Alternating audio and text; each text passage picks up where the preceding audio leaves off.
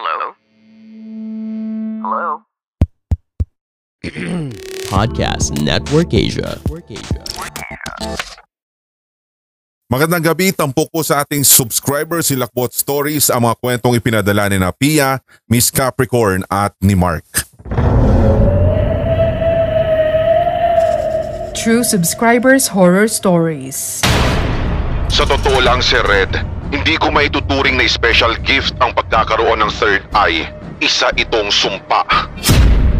Real Paranormal Encounters. Kitang-kita ko po talaga na ang white lady ay nakatayo sa gawing paanan ko at pinanlilisikan ako ng mga mapupula niyang mga mata. And other scary stories from HTV Positive listeners. Noon, akala ko sa pelikula lamang nangyayari ito. Subalit nang makita ko mismo ang nangyaring sanib sa kaklase ko, naniniwala na ako na totoo ang mga demonyo. Pagkukwentuhan natin sa Subscribers Hilakbot Stories, Monday and Friday, 9 p.m. sa Hilakbot TV YouTube channel at sa HTV Facebook page. Replays on Hilakbot Podcast every Saturday at 9 p.m. Ikwento mo na bago maikwento ng iba. Dito sa Subscribers Hilakbot Stories. Hello po sa inyo, Sir Red. Itago niyo na lang po ako sa pangalang Pia. Avid fan niyo po talaga ako at ang kapatid ko at minsan niyo na rin po kaming na-mention sa comment ko sa live broadcast ninyo, kaso lang po hindi naniniwala yung aking sister. Okay, so 10 years na po akong nagwo-work sa isang malaking specialized hospital dito po sa atin sa Pilipinas. And fortunately, after ko pong mag-resign, nakapag-work naman ako bilang private aid. Last 2020, bago po pumutok ang pandemic, nagkaroon po ako ng isang pasyente na nagre-rent ng isang bedroom unit sa isang kondo sa Cubao. So dito po guys, sinabi niya sa akin pero open close parenthesis, ikaw na lang po nakakaalam. Sabi niya dito, huwag na daw banggitin. Pero binanggit niya dito. Anyway, mabait po si Lola, Sir Red, at itago na lang po natin siya sa pangalang Damiana. Strict po siya. Pero sobrang napamahal na po ako sa kanya at maging sa kanyang pamilya. Kasama lang po namin sa kondo yung apo na babae ni Lola at itago na lang natin sa pangalang Chiki. Pumupunta naman ang mami ni Chiki sa kondo paminsan para dalawin si Lola. Nung time na wala pa pong pandemic, 3 po kaming PA o private aid na nagpapalitan ng duty kay Lola every other day po and 24 hours per shift. Nung time din po na iyon, si Lola hindi pa po siya ganoon ka-okay. Hindi pa po nakakapagsalita. Pag kinakausap po namin ay hindi pa tama yung response niya. Tumutugon lang po kasi siya ng pagsang-ayon madalas sa kahit na anong tanong sa kanya. Marahil siguro ginagawa niya iyon para matapos lang yung usapan dahil may dinaramdam pa siya. Dahil mahal po yung unit na nirerentahan nila Lola, which is 23,000 per month, nag-decide si Chiki na maghanap ng ibang kondo at successful naman po si Red dahil tuwang-tuwa kami dahil nakahanap po siya agad ng 1-bedroom unit, fully furnished at napakamura. 15K per month naman at may balcony pa.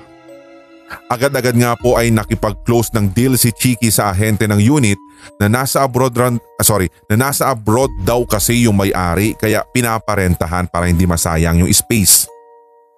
Ayon din po kay Chiki.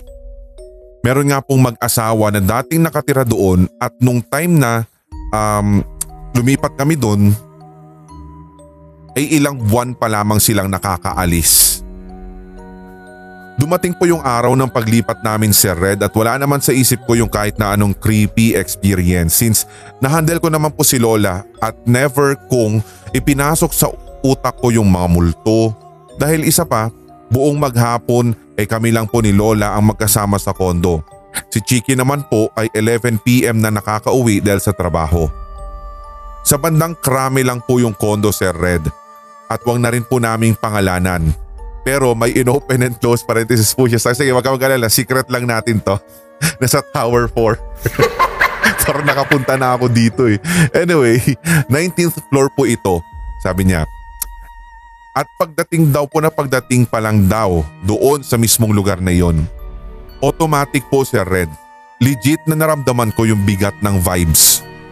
12 noon kami noon nang naglipat at talagang mataas pa yung sikat ng araw pero parang ang dim po kung titignan ninyo yung buong paligid. Noong una, hindi ko nga po mabigyan ng kasagutan kung bakit pero hindi ko na lang po pinansin. Dumiretso na ako sa parking area ng condo. Yun din po ay napakadilim. Since parang nasa ilalim kasi yung parking area. Huminto kami sa may gawing malapit sa elevator upang nang sa ganon ay madali naming maiakyat yung mga gamit at maging si Lola kasi nagwi-wheelchair lamang po siya. Lalo po ako nang hilakbot Sir Red dahil pakiramdam ko po yung buong lugar ay nagiging creepy paunti-unti. Mula po kasi sa elevator, sa corridor at yung unit mismo namin doon, iniwan ko muna sa parking area si Lola at si Mami, which is yung nanay po ni Chiki na siyang anak ni Lola Damiana. Okay, para clear. Nauna na po akong umakyat dahil dala-dala ko nga po yung ibang mga importanteng gamit. Inilapat ko na nga po doon at halos lahat po kasi nung dinala ko ay mga gamit po para kay Lola. Inayos ko na rin yung kama na mahihigaan niya at pagpasok nga po doon sa mismong unit na yon, talagang malaki po yung sukat nito kaysa sa una. Fully furnished nga po at maayos din po yung pagkakasalansan ng lahat. Ang kakaiba lang po talaga ay napakadami po ng ipis pero maliliit.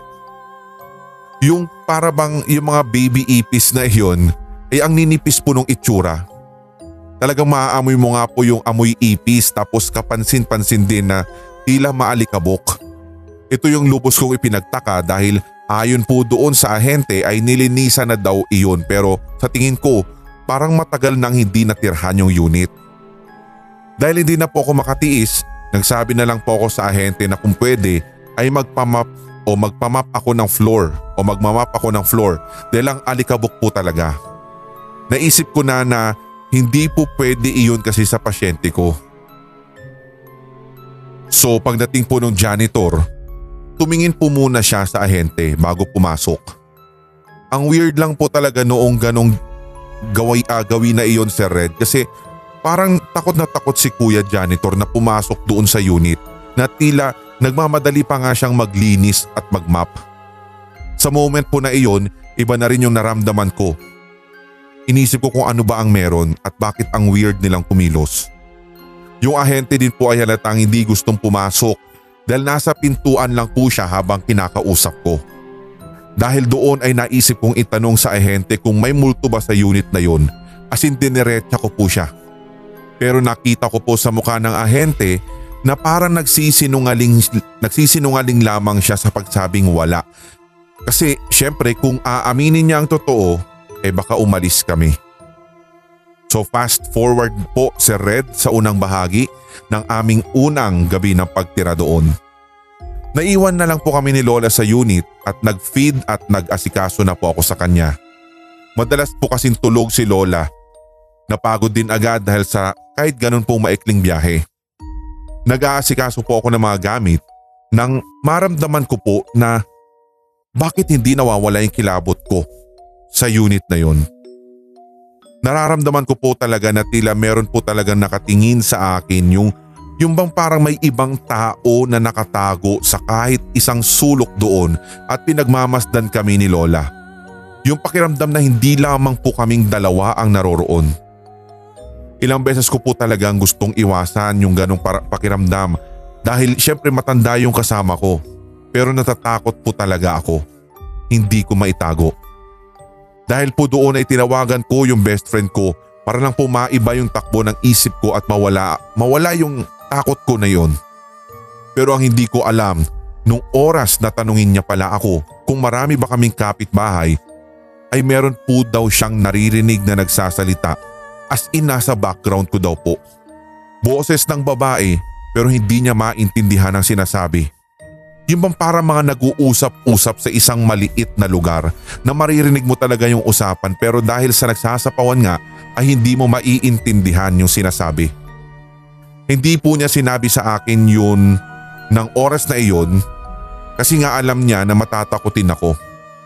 So habang magkausap po kami ng best friend ko noon, Sir Red, ewan ko ba, pero dahil nararamdaman kong may iba kaming kasama, kinausap ko bigla yung nagsasalita na sinasabi ng aking kaibigan. Kinausap ko na as if nandun siya at sabi ko, please wag mo naman kaming takutin dito. Meron akong pasyente, kawawa naman siya. Meron din po kasi akong kaibigan, Sir Red, na open yung third eye. Sa katunayan ay gusto ko nga pong ipa-KMJS yung kaibigan ko yon.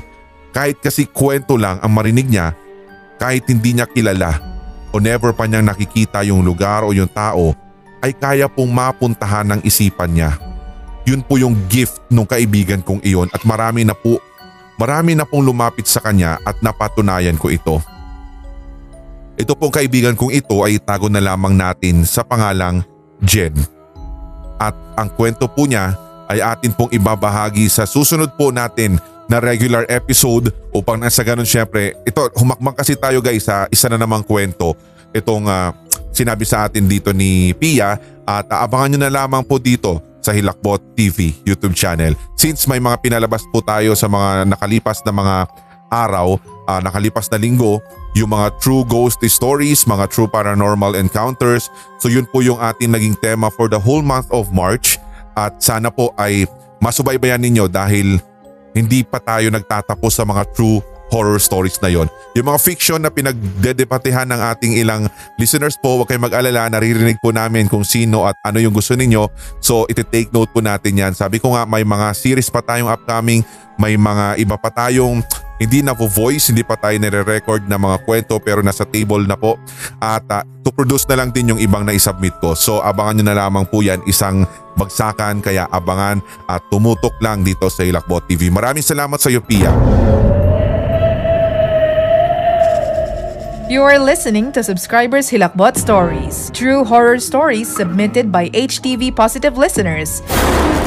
So basically guys, ang mga ganitong klase syempre kahit naman noon kami, sabi ko nga sa inyo noon naghanap din po kami ng ito doon sa studio sa Ortigas kung saan po on air o nag-i-stream ng live yung ating Hilakbot 24/7 kung saan po doon yung studio, kung saan po nag-i-edit yung ating mga kasamahan sa Team HTV.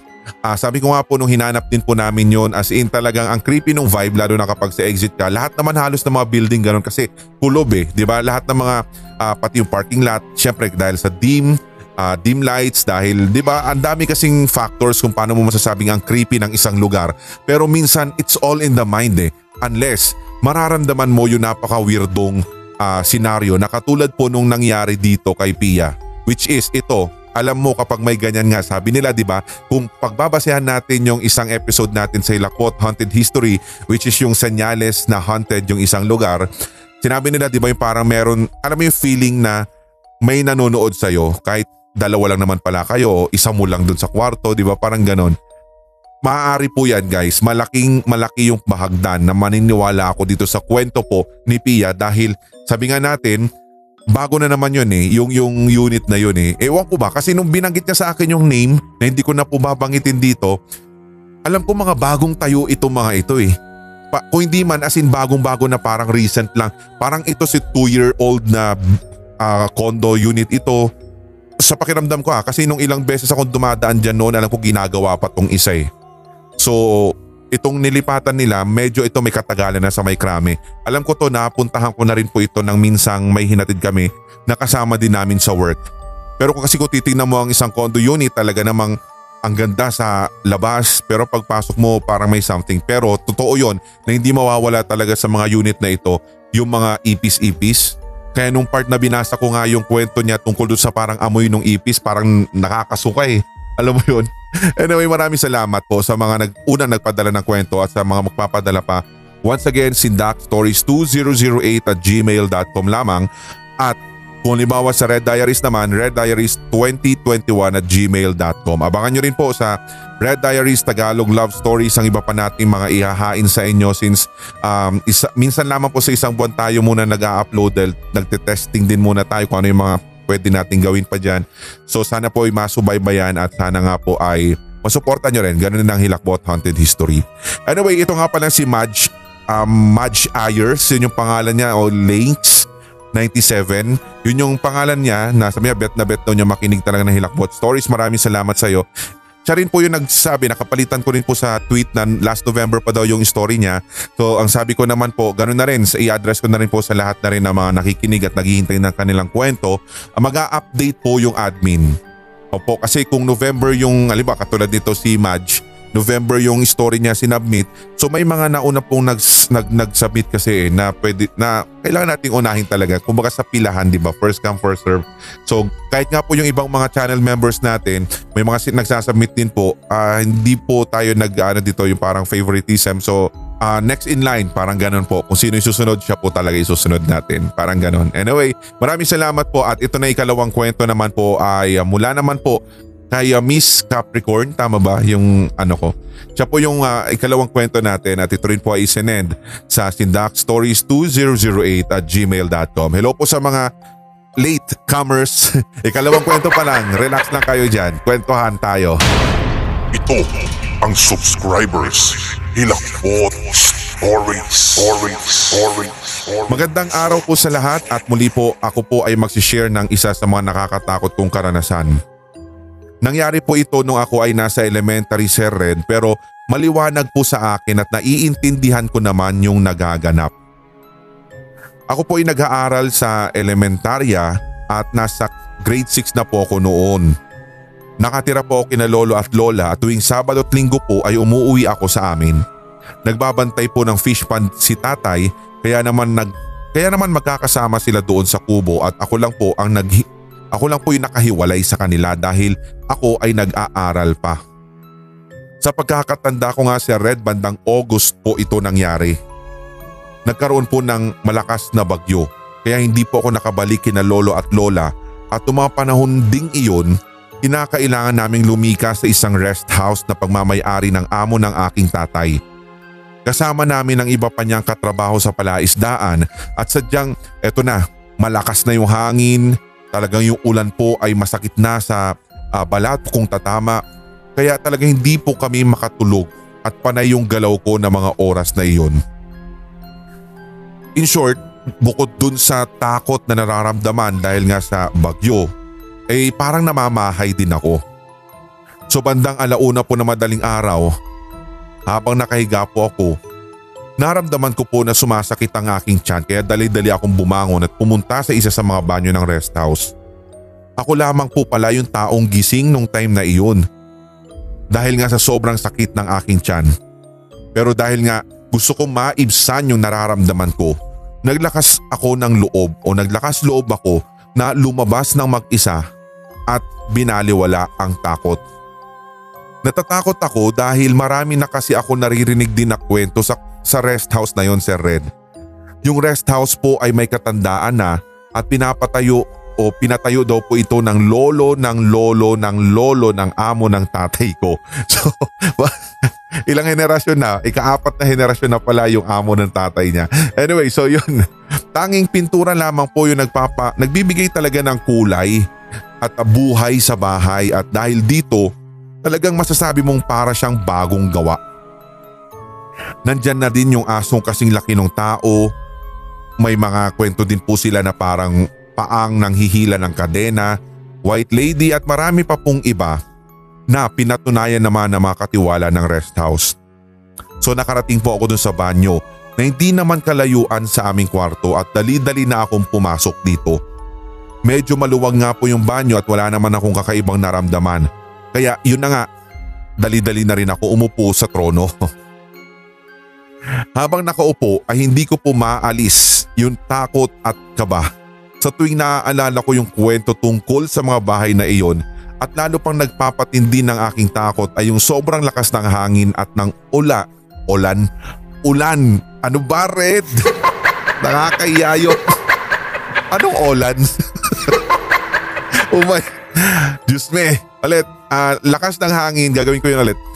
Sobrang lakas ng hangin at ng ulan na animoy mawawasak talaga yung bahay sa sobrang tindi. Nung nasa bandang kalagitnaan na ako ng aking pagkakaupo, bigla po ako napatingala sa kisame ng banyo. Doon ngayon nakita ko po yung isang butas na kasya ang isang tao at lalong nagpabigla sa akin at muntik na rin ako mawala ng malay, Sir Red, nang may makita akong isang nilalang na nakadungaw sa may butas ng kisame ng banyo at talagang kakaiba po yung itsura niya. Mahaba po yung tenga niya, maitim yung muka pero mapula ang mata. Parang sa demonyo po. Nakatitig po siya sa akin. Sa sobrang takot ko, bigla na lang ako napatayo at lumabas sa banyo na hindi ko na po naitataas aking damit na pang ibaba. Ano ba naman yan? Siyempre, meron po siyang defense dito. Sabi niya, kahit naman siguro sino o kaya kayo, maka-experience kayo no na-experience ko. Talagang hindi mo na magagawang itaas pa yung pambaba mo at talagang tatakbo ka na.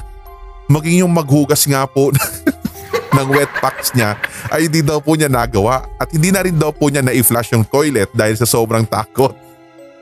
Na-imagine ko tuloy itsura niya dito. Dali-dali na akong pumasok sa kwarto noon kung nasaan yung pamilya ko at pinilit kong ipikit ang aking mata. Kasi talaga. Anyway, initial reaction yun guys Totoo yun kapag natakot ka talaga adrenaline rush, uutusan ka na, automatic yung katawan mo tatakbo na kahit talagang nakaano ka dyan. Anyway, sa sobrang takot po, siguro nagawa ko pong makatulog talaga. Yuck!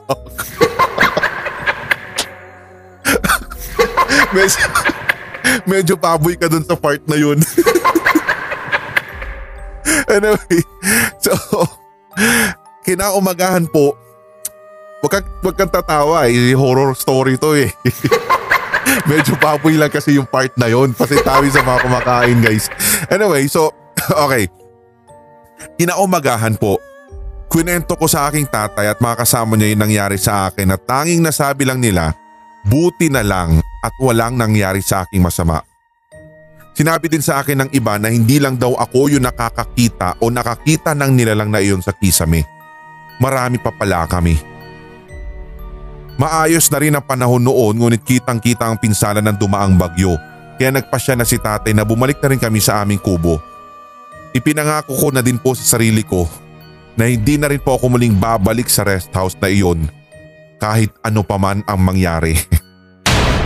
Ito ang subscribers Hilakbot Stories. Akala ko ipapangako mo na rin sa iyong sarili na kahit anong mangyari, kahit makakita ka ng ganong klaseng nilalang, talagang maghuhugas ka muna ng wet packs at saka magtataas muna ng damit pambaba bago ako huhiga at makakatulog, di ba? Buti hindi kasi nita nun, di ibig sabihin na napunas-punas na sa kumot. Ewan ko ba, umay. Ewan ko. Are you crazy? Pagkagising mo siguro ba't tatanungin ka ng tatay mo, are you crazy? Meron pang may... Huwag na nga. Okay, tatanungin sa'yo ng tatay mo, kumain ka ba ng Toblerone anak? Bakit parang merong Toblerone dito na natunaw? Ano to? Pinunas mo ba to sa kumot mo? Ayaw, wala. Huwag na natin i-discuss yun guys. Basta parang gano'n kasi nai-imagine ko kanina sa kwento niya. Ay Diyos me. Good morning po sa lahat ng mga kararating. Madaling araw na po. Ba't ngayon ka palang dumating? Kape po tayo ni Kape ni Lola Trinidad. Paki-like and follow po ang kanilang page. At doon po makikita nyo po yung direct link. Minsan sinishare ko rin po at sa Hilakbot TV din page. Sinishare ko rin po iyon. At para syempre yung direct link ay hindi na po kayo maghahanap sa mismong Shopee app. Okay? Once again, HTV merch guys. Andun po may face mask. Meron din tayo mga t-shirts po doon. Maraming salamat sa mga nag-model at pumakyaw nito nakalipas na araw ng mga HTV shirts. At naubos sa ata daw yung large di ba? At saka maraming salamat din po doon sa mga patuloy na siyempre kasama nyo Kape ni Lola Trinidad sa pagpupuyat at ganoon na rin siyempre ang HTV 24/7 o Hilakbot 24/7. Maraming salamat din sa mga patuloy na nagpapadala ng kwento sa sindakstories2008@gmail.com. Huwag kayong mag-alala, sabi ko rest assured kapag halimbawa ay nag-acknowledge na po si Admin Clay, ibig sabihin na forward na po siya sa akin. So nandito na po siya, nire-review, pini-preview ko lang po yung iba and then yung iba nilalagay na po ni Clay sa mismong pinaka-final line-up natin for an SHS episode. Once again, ang SHS po natin ay nagkakaroon ng replay every Wednesday 9 PM po sa Hilakbot Pinoy Horror Stories the Podcast. Samantala sa Pinoy Horror Radio naman, magkaiba po yun guys ha. Huwag kayong malilito. Pinoy Horror Radio every Saturday naman 9 PM. So sana po ay maabangan ninyo at maraming salamat sa walang sawang pagsuporta sa amin diyan sa ating mga podcast. Sa Facebook page natin soon mayroon po tayong lalabas na mga bite-size lang na mga kwento for Facebook files at ganoon na rin po sa ating TikTok kung meron man pong gagawa. Sinasabi ko nga sa inyo, huwag natin pressurein masyado si Zijan dahil siya lang po yung mag-isang editor. Hindi po pala si paring RJ. So nag-i-script pa lang sila sa Haunted History, may nag-i-edit na dito. Mag-isa lamang po kasi siya, so sorry kung medyo na-delay yung part namin ngayon. Anyway, sa ikatlong kwento naman tayo mula naman po kay Mark. At ito rin, sa email ba to, Clay? Email no? Email, tama, email sa sindakstories2008@gmail.com. Ito ang subscribers Hilakbot Stories. Hello po Sir Red at ang pangalan ko po ay Mark. Narinig ko po ang mga kwentong katatakutan ninyo sa Spotify and first time lang po na napakinggan ko lahat yon at maganda po. Kaya gusto ko pong marinig ito araw-araw. Dahil doon, ikikwento ko na po dito yung nangyari sa akin nang minsan pumunta kami ng Fairview. Fairview yun pre, Fairview hindi Fairview. Parang in fairness. Sa bahay po ng tita ko yun kasi sabi niya. Sa katunayan po ay tiga Quezon Province po kami at first time lang po namin makapunta sa Maynila.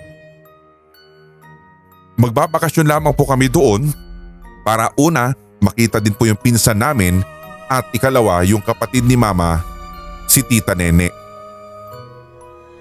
Pagdating po namin sa bahay ni tita, malaking lote po kasi iyon. Sa katunayan ay tambakan ng mga lumang sasakyan po yung nandoon sa likod bahay nila. Tapos sa tabi po ng bahay ni na tita ay may isang pong bahay na bakante. At ang sabi po ng tita ko ay wag ko na lamang daw po pagtuunan ng pansin ng mga iyon. Wag ko rin daw pong tititigan yung open window sa bakanteng bahay. Kasi po talaga bukas naman yung bintana. Wala naman pong nakatira doon. Pero madilim. Wala nga nakatira, di ba? Di ba dilim talaga doon? Magtaka ka kung limbawa may ilaw pero wala nakatira. Anyway, so medyo siguro hindi lang niya mahanap yung perfect word or yung perfect arrangement nila. So pagpasensya na lang natin guys. Ako na po maghihilot para kay Mark. Anyway, so nag-akit o niyaya ka ni tita mo na kumain. Ayun, sabi ka sa original po, nag-akit na si tita na kumain.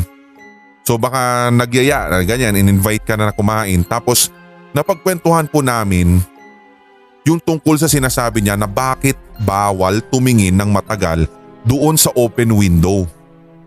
Ang sabi lang ni tita ay baka daw matakot kasi kami. Ang sabi naman ni mama ko, may third eye si Tita Nene. Marami daw po siya nakikitang multo, ayon kay mama. Pero ang sabi ko, totoo? Totoo ba yung Tita Nene o baka tinatakot nyo lang kami? Pero ang sabi sa akin ni mama, nung pinagbubuntis niya ang anak niya na babae. Pero sinabi sa akin ni mama na nung pinagbubuntis ni tita ang anak niyang babae. Tapos katabi niya sa higaan yung sanggol na anak niya noon. Nakatulugan daw ni tita dahil pagod na pagod siya. Bigla daw po siyang tumalikod sa sanggol para ayusin ang kanyang pagkakahiga sa kama nang bigla na lang daw pong may nagsabi sa tita ko sa tenga niya na huwag mong talikuran ng sanggol mo. At si Tita Nene naman ay nabigla. Nagulat po siya dahil bakit may narinig siyang ganon dalawa lang naman sila nung kanyang anak noon. Bigla tuloy siyang napaharap sa kanyang sanggol at binantayan na lang niya ito. Pagkatapos mong maikwento sa amin yun ni tita, natakot din kami ni ate. 13 years old po ako noon at si ate po ay 15. Doon po kasi sa bahay din ni Tita Sir Red ay wala pong banyo sa loob. So kailangan mo talagang lumabas dahil nandoon po nakatayo yung separate na CR. Dahil nung time na iyon ay nakaramdam ako ng pagkaihi ay lumabas ako para puntahan ang CR. Pero dahil wala na nga pong ilaw doon, nag-decide ako na doon na lang sa gilid ng bahay jumingel. Bigla-bigla ay parang na-magnet po yung aking paningin doon sa window na bukas na sinasabi ni tita na wag ko daw tititigan. Para kasing ewan ko kung ano yung bumulong sa akin na tignan ko daw yung lugar na iyon. Tapos habang tinititigan ko ay parang kinakabahan ako. Nung time na yun ay sumunod po si ate sa akin dahil iihi din pala siya. Kaya napatingin tuloy ako sa kanya. Pagbaling ko ng tingin, bigla na lang po ako ng hilakbot dahil may katabi na po akong babae na nakakulay puti. Puti ang kanyang kasuotan at mahaba ang buhok. Which is, hindi naman si ate yun. Dahil kung si ate po yun, golden brown yung kanyang buhok at saka medyo dry. Nakuha mo pang mga ano kay ate mo, mga asar. Tapos, narinig ko, hindi ko man lang narinig Sir Red yung kahit yabag ng kanyang paa na papalapit sa akin knowing na kasama ko siya o sumunod siya sa akin nung jijingle na rin siya. First time ko po talaga Sir Red na makakita ng ganoon at napaka-imposible naman na pinsan ko din yun. O kaya si tita yun, di ba? Kaya inisip ko talaga Sir Red na legit na multo yung nakita ko nung time na yun. At maaari na yung babaeng iyon ay galing doon sa open window na sinasabi ni tita na wag ko daw tititigan. Hanggang sa nalaman ko na nga din po na hindi lamang pala iyon yung ginagawa ng multong iyon. Marahil ay baguhan kasi ako sa lugar kung kaya't ganun po ang kanyang ginawa. Nagpakita o nagparamdam siya sa akin. Needless to say Sir Red, hindi kaya't pareho kami ni tita na may third eye dahil nakita ko rin po talaga yung babaeng yon. Ayon pa kay tita, minsan pa nga daw po ay nakikita niyang palutang-lutang lamang po sa ere ang babaeng iyon. Huwag na lamang daw naming papansinin just in case magpaparamdam daw ito ulit. Ang maganda lang po talaga doon sa karanasan kong iyon Sir Red, hindi naman niya ako sinaktan pero legit talagang maninigas ka pala talaga kapag nandyan ang multo sa tabi mo. Sabi nga ni tita, dahil ilang beses na rin siya nakakakita na mga ganon. Pero kung ang pagbabasehan lang po yung kwento ng babaeng iyon sa bakanting bahay, ay nasanay na rin si tita.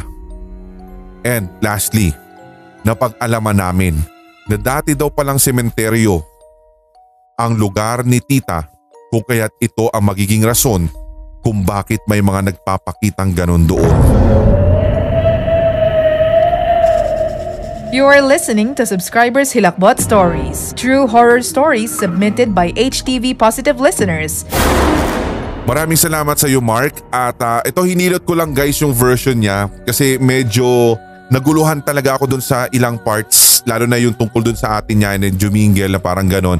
So medyo sinimplify ko lang kaya Mark huwag ka magtataka kung may mga hindi eksaktong words yung mga ginamit ko doon sa iyong original story pero maraming salamat sa effort mo na ibahagi yung kwentong ito. Sabi ko nga sa inyo guys, welcome po lahat ng mga may kwentong katatakutan katulad po ng ating mga senders for tonight. Kaya kung ikaw ay meron din kwento katulad po sa kanila o mas talagang nakakatakot, feeling nyo mas nakakatakot pa, why not isend nyo rin po yan sa sindakstories2008@gmail.com.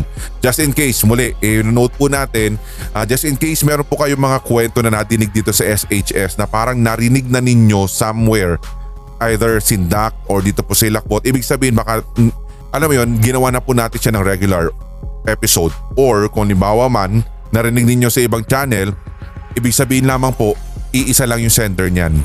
Okay, so mako-confirm naman po natin yan guys. So relax lang kayo dyan, di ba? Once again, ang ating email ay open po, sindakstories2008@gmail.com para sa inyong mga kwento o kung mas madali po sa Messenger sa ating Hilakbot TV Pinoy Horror Stories Facebook page. Doon na rin po, wag na kayo magtanong, rekta nyo na rin po doon at si Admin Clay na po ang bahala at magsasabi, mag-a-acknowledge na natanggap na ang iyong kwento. Abangan lang po kung kailan siya mapapakinggan. Basta chill lang po, tsaka relax lang dahil sabi ko nga uubusin talaga natin ang SHS hanggang sa pinakahuling kwento na matatanggap natin. Kahit po sana medyo mapatagal yung pagbabahagi ng kwento dito, mag-i-air yung kwento, ibig sabihin Sana po'y makapaghintay kayo, willing to wait, di ba? Sabi nga nila, yung jowa mo nga, hinintay mo nga eh. Kahit matagal, di ba? Dito pa kaya. Maraming salamat. Once again, ako po si Red. Tuloy-tuloy lamang po ang hawaan para wala ng galingan, para lahat tayo ay solid, HTV, positive. Good night guys. Thank you sa inyo lahat. May mga kwentong kababalaghan o mga karanasan kang kahilahilakbot na nagmumulto sa iyong memorya? Ibahagi na yan sa pamamagitan ng voice message o kaya i-type at i-send sa sindakstories2008@gmail.com. Maaari ring i-private message sa Hilakbot TV Facebook page. Ating pagkwentuhan ang inyong real paranormal experiences kasama si Red. Sabayang mapapakinggan sa Hilakbot TV YouTube channel at HTV Facebook page. Lunes at Biyernes, alas 9 ng gabi. Subaybayan din ang replay sa Hilakbot Podcast every Saturday at 9 p.m. Ito ang Subscribers Hilakbot Stories. Hello sa lahat ng mga HTV positive. Ako po si Red. Inaanyayahan ko rin po kayo na suportahan ang ating mga brother YouTube channels, Sindak Short Stories, Hilakbot Haunted History at ang Red Diaries Tagalog Love Stories. Subscribe na! Hello sa lahat ng mga HTV positive. Ako po si Red. Inaanyayahan ko rin po kayong i-stream ang ilang piling kwento mula sa Hilakbot TV at Sindak Short Stories sa ating mga podcast. Ang Hilakbot TV Pinoy Horror Stories The Podcast at ang Pinoy Horror Radio. Maraming salamat sa pakikinig, Team Podcast.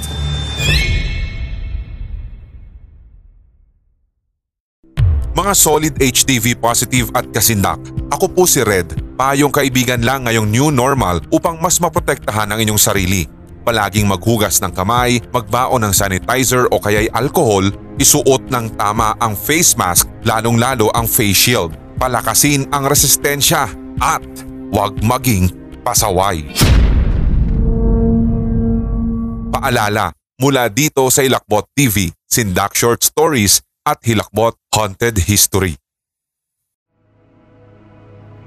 This podcast episode is based on or is inspired by true events.